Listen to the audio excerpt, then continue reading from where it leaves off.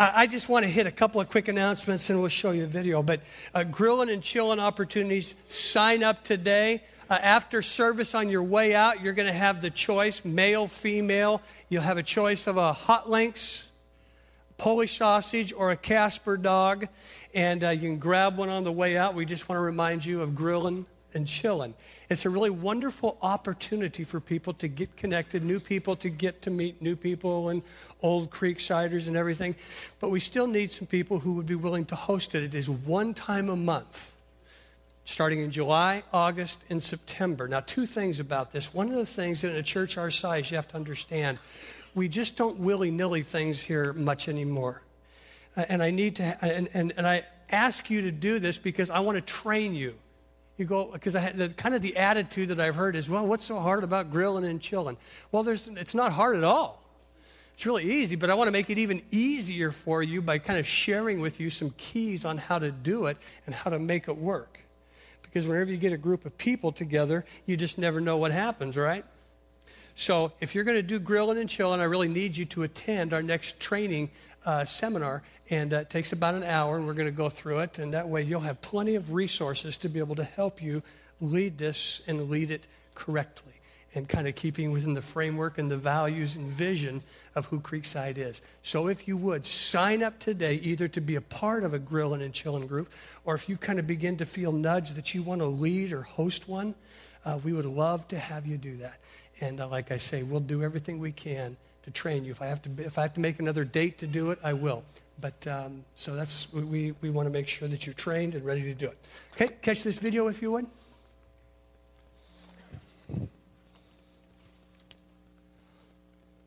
Good morning, Creekside. This is Christian here. Just want to say Happy Father's Day to all you fathers. Thank you so much. Pull out your bulletins for a special announcement.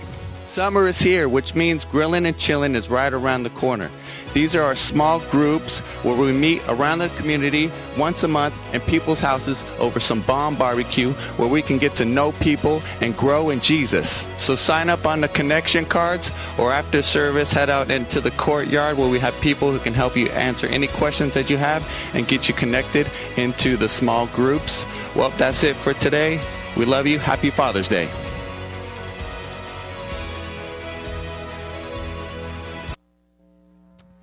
Take your Bibles, if you would, turn to Luke chapter 15. Luke chapter 15. You'll see on the front of your program a picture.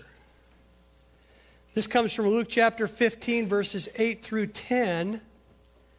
And it's the widow who is seeking, searching, aggressively looking for a coin that she lost. There's another picture that we're going to start with this morning. It's really the picture of the Good Shepherd. The picture of the widow, of the woman who's looking for her lost coin, it was done by Domenico Fitti. He was an Italian Baroque painter. And he put that together back in the early 1600s. And it would become kind of a famous painting because one of the things that he liked to do was paint a lot of the parables of the New Testament. You'll see this one here. This is The Good Shepherd by Philip Champagne. He did this in the 1600s. He was born in Brussels, Belgium, and his painting is another example of Baroque art. Baroque art describes the artistic style that really originated in Rome at the beginning of the 17th century. It focused more on curves than straight lines. It was more ornate. You notice the color. If you could see a big picture of this or a closer picture, you would see the powerful colors, the vibrant colors that come out. For the Catholic Church, the Baroque style was really inspired architecture and artwork that worked together to invite the faithful to become more fully embraced by and to experience the Scripture in the lives of the saints. And over time, Baroque really began to influence not only artwork, but buildings and architecture throughout Europe. And in both Catholic and in secular realms, that it just became very popular.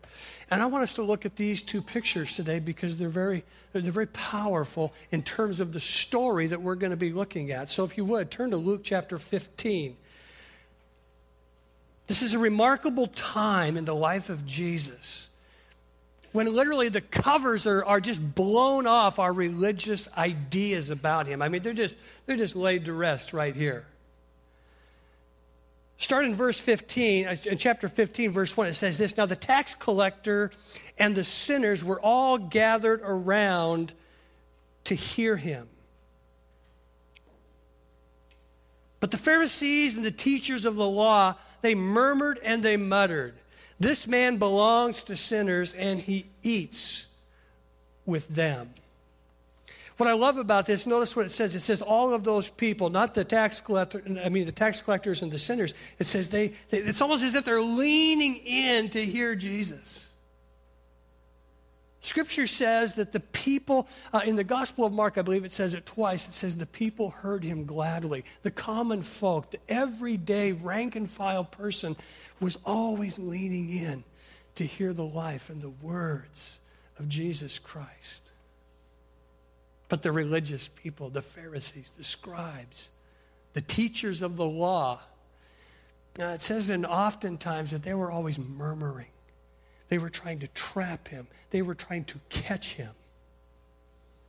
So you'll see here, Jesus is sitting down with these collectors and the sinners. In the culture of the Bible, they oftentimes equated tax collectors with sinners. And if you work for that branch of the government, I'm sorry, but we'll forgive you. But back then, they were actually crooks. They were ripoffs because they were usually oftentimes Jewish people who worked for Rome to collect money from Jewish people. And Rome would say, collect just a figure, collect $10, and if they could collect 20, they could pocket the 10. So they were always working the angles, and the people didn't really know how much their taxes were, so whatever they could get gouged for, the tax collector would get to keep it. As a matter of fact, just kind of parenthetically here, it was back in the 80s, I was a youth pastor in Lodi, and I had this, really the first person that I discipled, and he ended up going to Bible college, and his sister, they came to our youth group. And they tried to get their parents to come to church, and periodically they might. But one Sunday the dad came. It might have been Father's Day, so I can't remember, but I was preaching. I was preaching out of Luke 19 about Zacchaeus, the tax collector. And I am just ripping him up down on one side the other as a tax collector and telling him how bad they were and kind of comparing it to the IRS today. And afterwards, my friend come up to me and said, "Did you know that my dad worked for the IRS?" Ooh, no, not very sensitive. Well, what's interesting is that girl, the daughter, and his sister is in our church today. I don't know if she's here, but she ended up moving over in this area and found out that I pastored here, so she comes here. And so I'll be very careful what I say. So Jesus is sitting here eating with these people, and the religious leaders are over in the corner, and they're just simply murmuring. This man receives sinners. Can you believe it? So as he's sitting here with these people talking, though, the sinners and the tax collectors, it's more than just rubbing shoulders. It's more than just glib conversation. There's something that's more in depth that's taking place. But then these religious people are saying, how can this Jesus do this? He claims to be a prophet, a holy one, a pure. He's so pure. He says he's all these things. This can't be true. No, not if he's going to be sitting and eating with all these sinners and people. But I love it. Jesus, the language and the nuance of it, he knows everything that you ever say or do. Did you know that? That's kind of the good thing and the bad thing about Jesus, isn't it? I mean, he does. He knows everything you say. He knows everything you do, every thought that you have. And so while he's talking to these people over here, he can see those people on that table. He knew what they were talking about. He knew what they were murmuring about. And so he launches in to this story. He's reading their thoughts, he's read their mail, and he knows their intentions, and so immediately he launches in to this parable. Now hear me, sometimes we think it's three different stories, but it's really one story. It's the parable. Jesus tells a parable, but in it, it's really a parable with three scenes. It's a symphony with three movements. It's a song with three verses. And Jesus just takes a different slant to really reinforce some really key truths. So let's pick it up in verse 2. It says, then Jesus told them this parable. Suppose one of you has 100 sheep and he loses one of them. Does he not leave the 99 in the open country and go after the lost sheep until he finds it? And when he finds it, he joyfully puts it on his shoulders and he goes home. And then after he gets home, what does he do? Or on the way home, it says this. He calls his friends and neighbors together and he says, rejoice with me. I have that which in the same way, Then he calls his friends and neighbors together and says, rejoice with me. I have found my lost sheep. I tell you, more rejoicing in heaven over one sinner who repents than over 99 righteous persons who do not need to repent. You pick up the nuance here. Jesus is talking about one person. And he's saying, but there's others that, you know what? They don't think they need to repent. So Jesus, he tells them this story about going after this one sheep. Everybody here in this crowd would have understood this because 30 to 40% of the working class in this day would have been involved in this line of shepherding. So Jesus uses this story that would have hit home and it would have been very clear for them. The question might be for you today is, well, why does God seek? Well, the scripture says in Isaiah that we, like sheep, have all gone astray. Did you know that people have a natural tendency to drift and to get lost, to get estranged from the great shepherd? See, it's due to just our general nature. It's due to our sin nature. Sheep wander aimlessly. They get mixed up so easily. Jesus was right when he likened us to sheep. It's a number of places in the scriptures. But he says that, you know what, we all wander, we get lost because we're like sheep and we go our own way. And did you know that sheep are not the brightest of animals? I mean, think about this. A lot of animals have a reasonable amount of intelligence. Would you agree with me in that? I mean, think about it. In our society alone, they get their own TV shows to prove it. Now, I'm going to date myself here, but let me take you back. Remember the dolphin Flipper? Flipper, yeah. We could probably sing the jingle together, huh? Faster than lightning, no one you see is smarter than he. How about dogs? Listen, we all have our own dogs. We know how smart they are. But on TV, we've seen Lassie, Rin Tin Tin. How about horses? My friend Flicka and Mr. Ed. You know it. A horse is a horse, of course, unless, of course, the horse is the famous Mr. Ed. Cats. Probably shouldn't go there, but we got to mention Garfield. And then my favorite was a pig. Does anybody know the name? Very good. Arnold Ziffel on Green Acres. Have you ever seen a show about a sheep? No. They're not the brightest. As a matter of fact, somebody wrote this about sheep. Sheep are notorious creatures of habit. Left to themselves, they will follow the same trail that turns into ruts. They'll graze the same hills until they become desert waste. They'll pollute the ground until it's corrupt with diseases and parasites. They are just not bright animals. Sheep are not proactive. They are followers. If there were a whole flock of sheep traveling and one of them goes over the side of a cliff, do you know what happens to the rest of the flock? Yeah, they will begin to follow the lead sheep. You would think that one of them would stop and say, that's a bad idea. But they don't. So Jesus here, he pictures a shepherd, 99 safe and saved, but he goes after the one. And it's not a picture of the shepherd that just goes a little way. It's literally a picture of the shepherd. In those days, they would have put him in the pen and locked him down and kept him in there safely. And then it shows Jesus who goes out looking. He's struggling, working to find this one sheep. And that's how shepherds treated their sheep back then, because they were dumb, ignorant, unable to find their own way.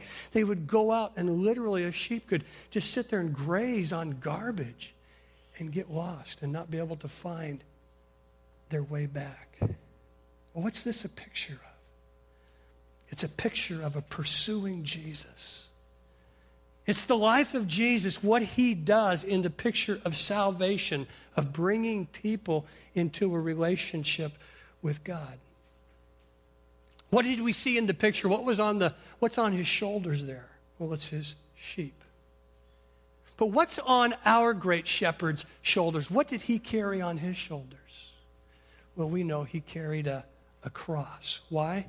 For not only did he go out and find us, but he became the lamb that was sacrificed for us. And that's what's so powerful about that picture, is you begin to see the symbolism of what Jesus did and how he still operates today.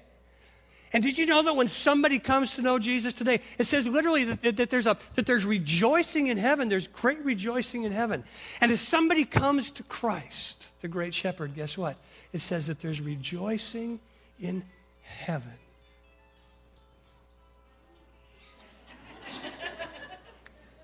There's rejoicing in heaven.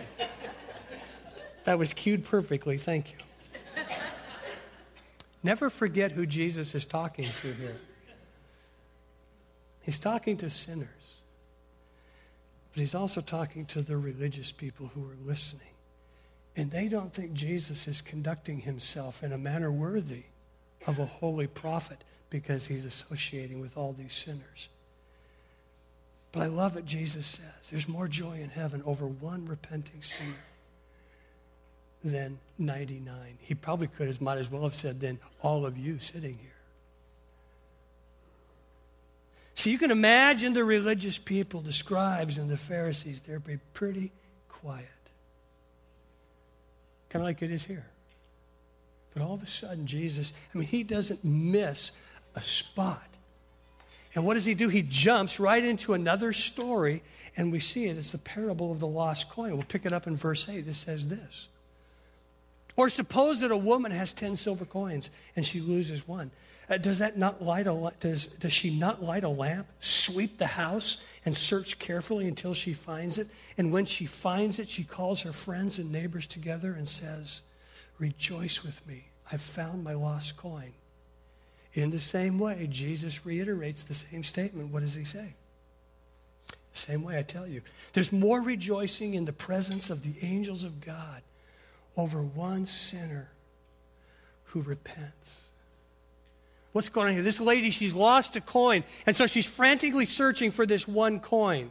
On the one hand, Jesus has been talking about sheep that's lost its way because of its ignorance, stupidity.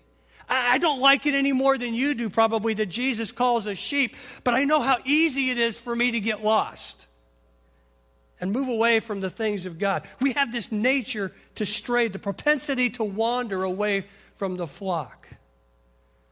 So Jesus here shows that the life of God is aggressively seeking first to restore somebody, to bring them back into the security of the flock. But now he's talking about a coin that has absolutely no mind of its own. It's lost in the home. It's covered by dirt and dust. Can't be found. And he tells this picture, this word picture of this woman who's searching all around.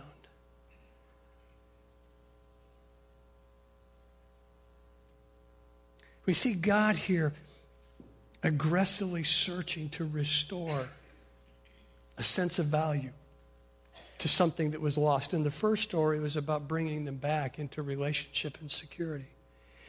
Here, he's really dealing with the issue of bringing value back to something that is lost.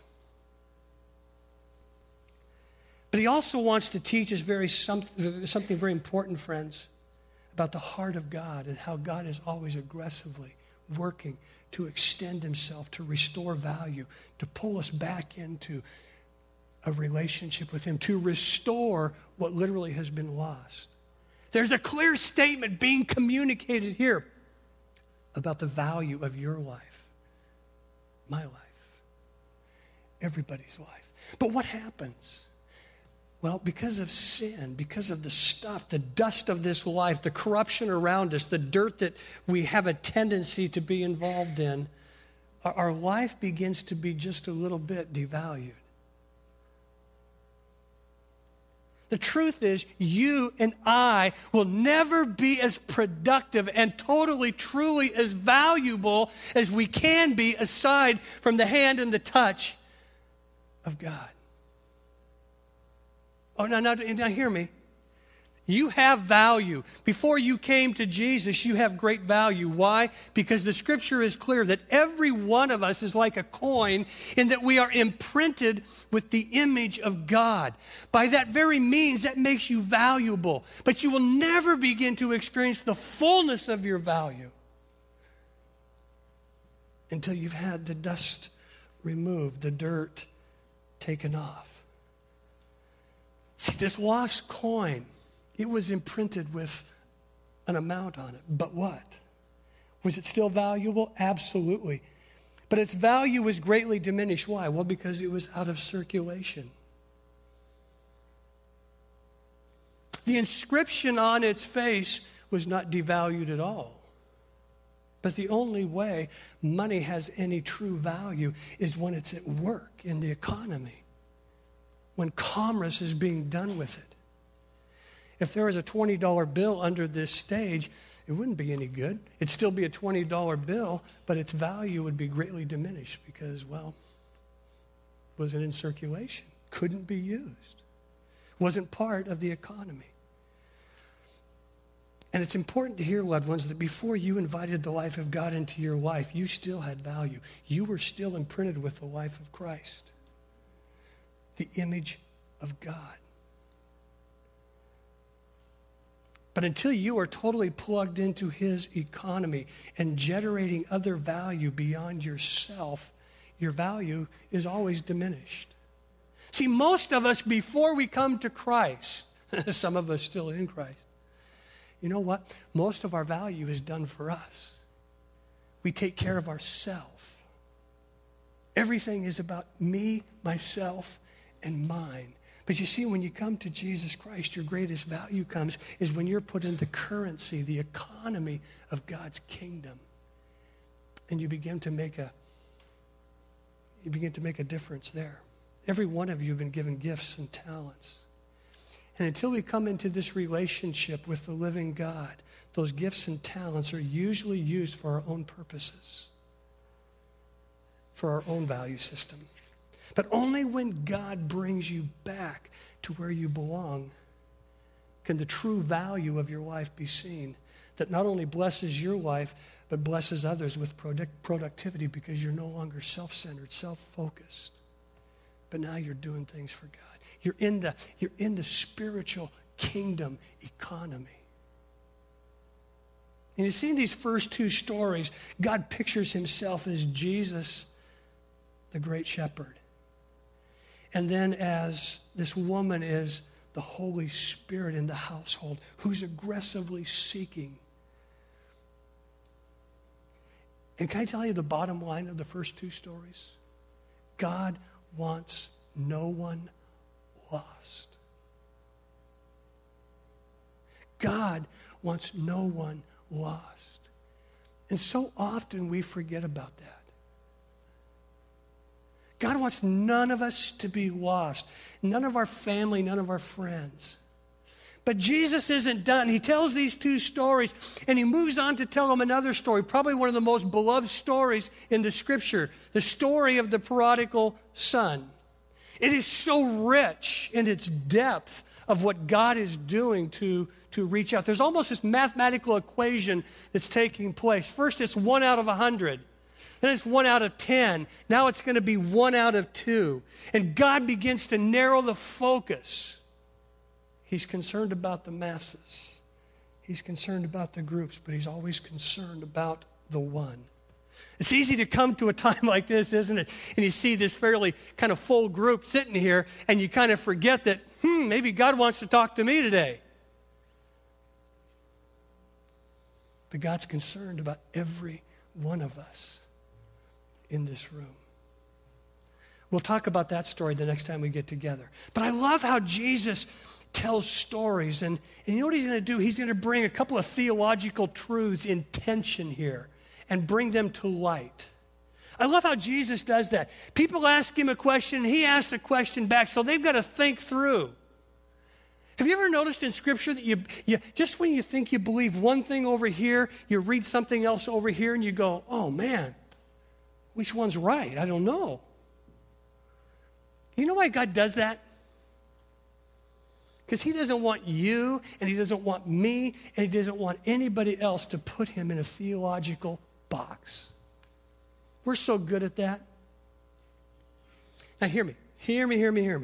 Theology is very important, okay? Doctrine is very important. But there's a very important truth here, I think, that Jesus wants to underline, highlight, score in our lives. That sometimes people can get so concerned about doctrine and theology, and they can forget that people are going to hell, going to hell, going to hell.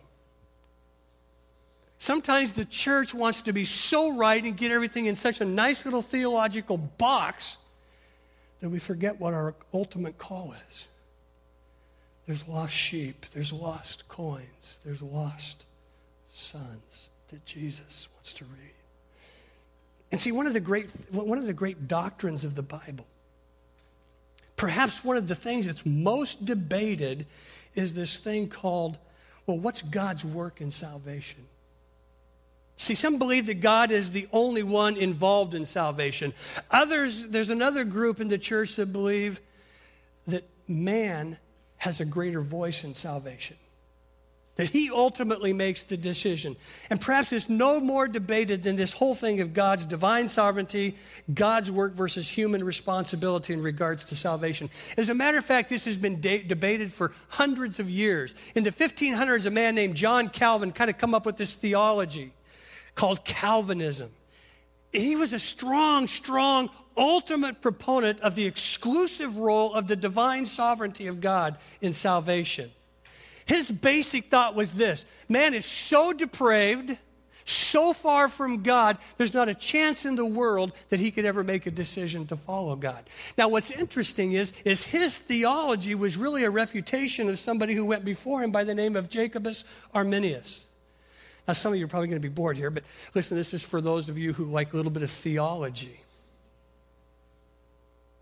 There's a guy named Jacobus Arminius who basically said this. He taught that man's responsibility was a major factor in his salvation. After all, wasn't it Jesus who said, "Come unto me"? Revelation 22, isn't he the one that said, "Whosoever will"? Isn't Jesus the one that said in John chapter 3, verse 16, that whosoever believes in me should not perish, whosoever believes in me should not perish, but have everlasting life? So see, Jacobus Arminius, he maintained that each person must make his own decision to follow Jesus. So you got these two camps, totally opposite. You got Arminianism over here, man's free will. You got Calvinism over here. It's all about what God does, the sovereignty of God. Now, the problem with going to the extremes is an extreme Calvinist would never feel like they need to share their God story and tell others about Christ. Why? Because God does it all. A person that leads heavily into Arminianism over here would kind of go, a little bit of pride. You know why? Because I chose God. I'm something else.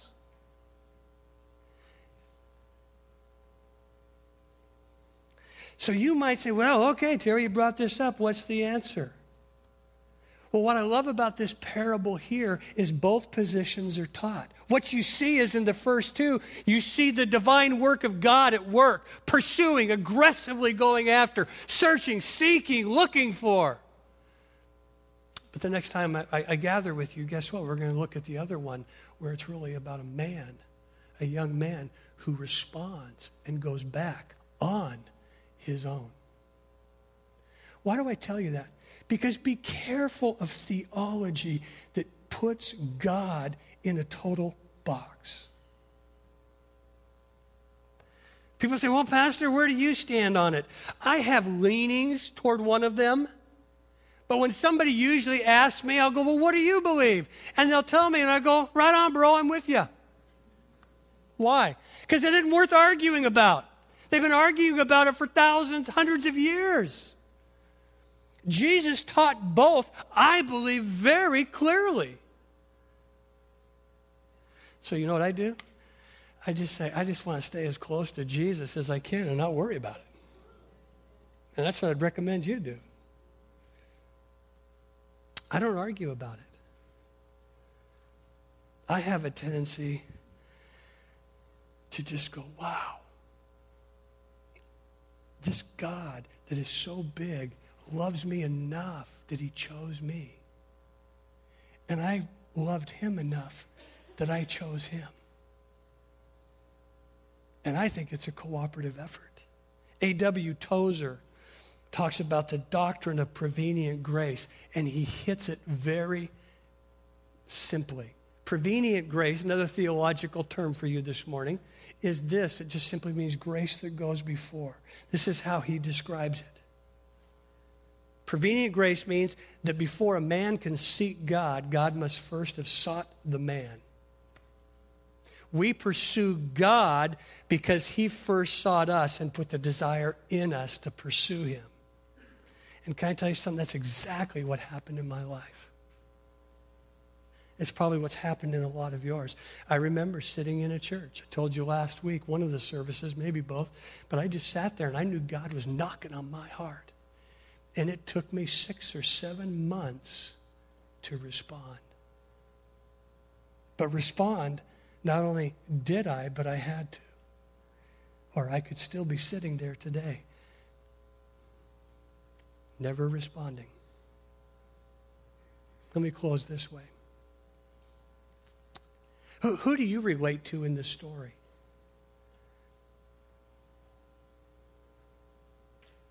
There's another dichotomy here in this story that you probably may not have picked up on, but it's God calls us very clearly in the scriptures to be holy.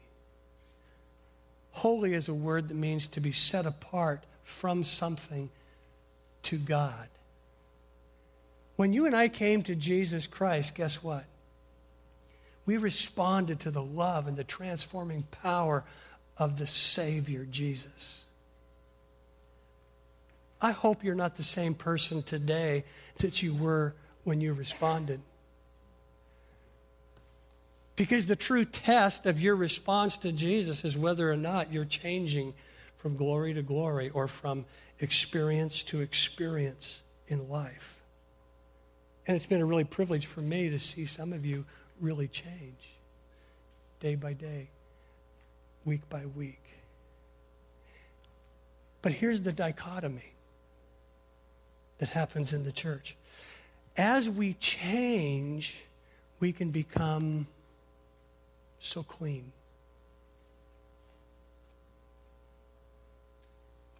We can become so religious that we begin to be like these guys in the corner. Who are these sinners? I can't stand being around them at work. I can't stand being on the highway with them. I can't stand sitting at the table with them. Why is that? Well, it's because pretty soon we just become a little too clean in our own life. No, I don't mean holy, but I mean we see ourselves as a little bit further along than everybody else. And we have a tendency then to look down on everybody. Can you relate to that?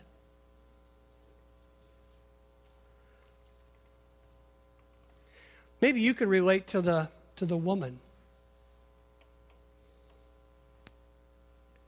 And you're not afraid to get down and dirty.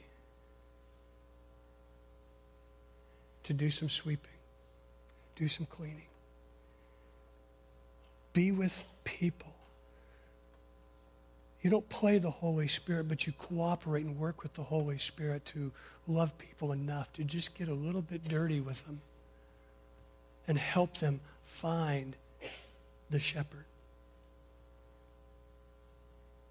Could you be one of those people? Or maybe you relate to the shepherd, Jesus, where you have friends and family and neighbors and people around you that you're seeking out. Now, you're not preaching at them and you're not dumping the Bible on them, but you're loving them and you're speaking to them about your story, your God story. Could you be that person? Could you be relating to the story in this way today?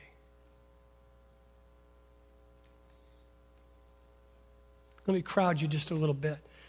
I oftentimes hear people go, "Oh, Pastor, I don't know why I'm even doing this Christian thing. It's so boring. It's so much work. Where's the joy?"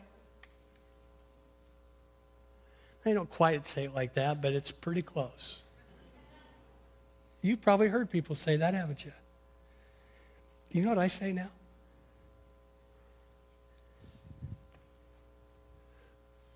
Who are you reaching out to? Maybe the reason you're not experiencing much joy in this life of God is because you're not seeing anybody come to Jesus because of your life, your story. Because it says right here that, man, when somebody comes, when somebody gets cleaned up, there's more rejoicing in heaven. We've had 2 babies around here in the last 2 weeks. Everybody, ooh, it's so beautiful. It is. It's sweet, isn't it? Everybody gets so excited about a baby. How about you when it comes to spiritual new life?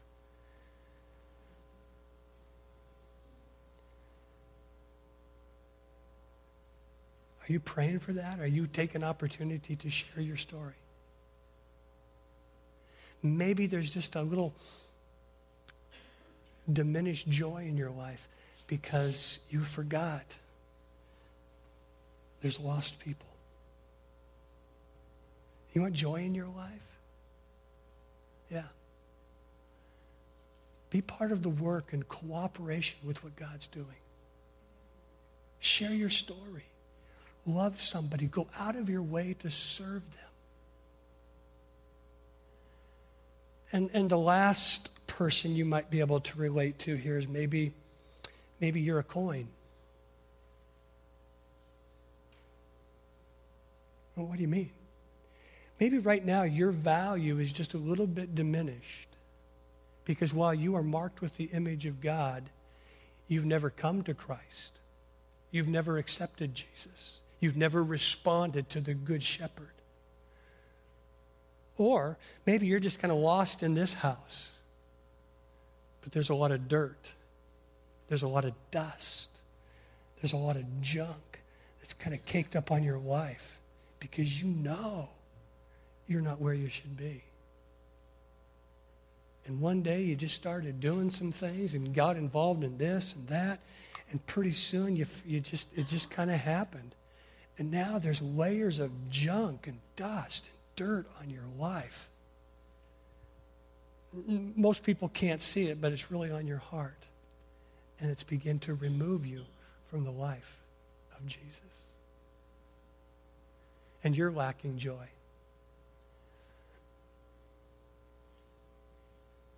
Could you relate to that? Somebody here this morning. If you can I just say something? You know what you do? You just simply repent. And when you do that, guess what? God comes, He cleans you up, and then there's this big party in heaven. And they rejoice over you. Because that's the love of God for every one of us. And He wants us to be in circulation for His high purposes. Would you bow your heads with me? Father, as we close this day, a lot of stuff, a lot of moving parts in that story, a lot of points of potential application for us. And I pray that you would speak something in our hearts and lives today. That for some of us that have become a little too religious for our own good, we want to repent and go another direction. We want to move back to you and say, oh, Jesus, forgive us. For some of us, we've forgotten the joy of our salvation, and then we forget the joy that comes when we see other people come to you. That's why we love baptism, because these are people that have made decisions to follow you, and they're taking that step. God, restore unto us the joy of our salvation to the point that we want to share our story. Not preach at people, we just want to share the love of God with them. Then is anybody here today that there's just sin that's in their life? It's dusty, it's layered, it's begin to encase their heart, encrust their life. I pray, Lord, that you'd speak something to them this morning. Encourage them, let them know you love them. But may they also hear you are aggressively coming after them. You're not going to let them go. So I pray that this morning, Jesus, you would minister your life and your grace to people. And loved ones, if you're here today, maybe you fall in one of those categories, just take a moment in the silence of the moment and just identify where you are in this story. And you pray a prayer to God. If you need the Savior, Jesus, he's seeking you. If for no other reason, to prove that, that's why you're here today. He's been seeking you. I don't know why I keep coming back. It's because Jesus is the lover of your soul. And if some of you need to get cleaned up today, let the Holy Spirit come. Do some sweeping. Just go ahead. Take a moment there if you would.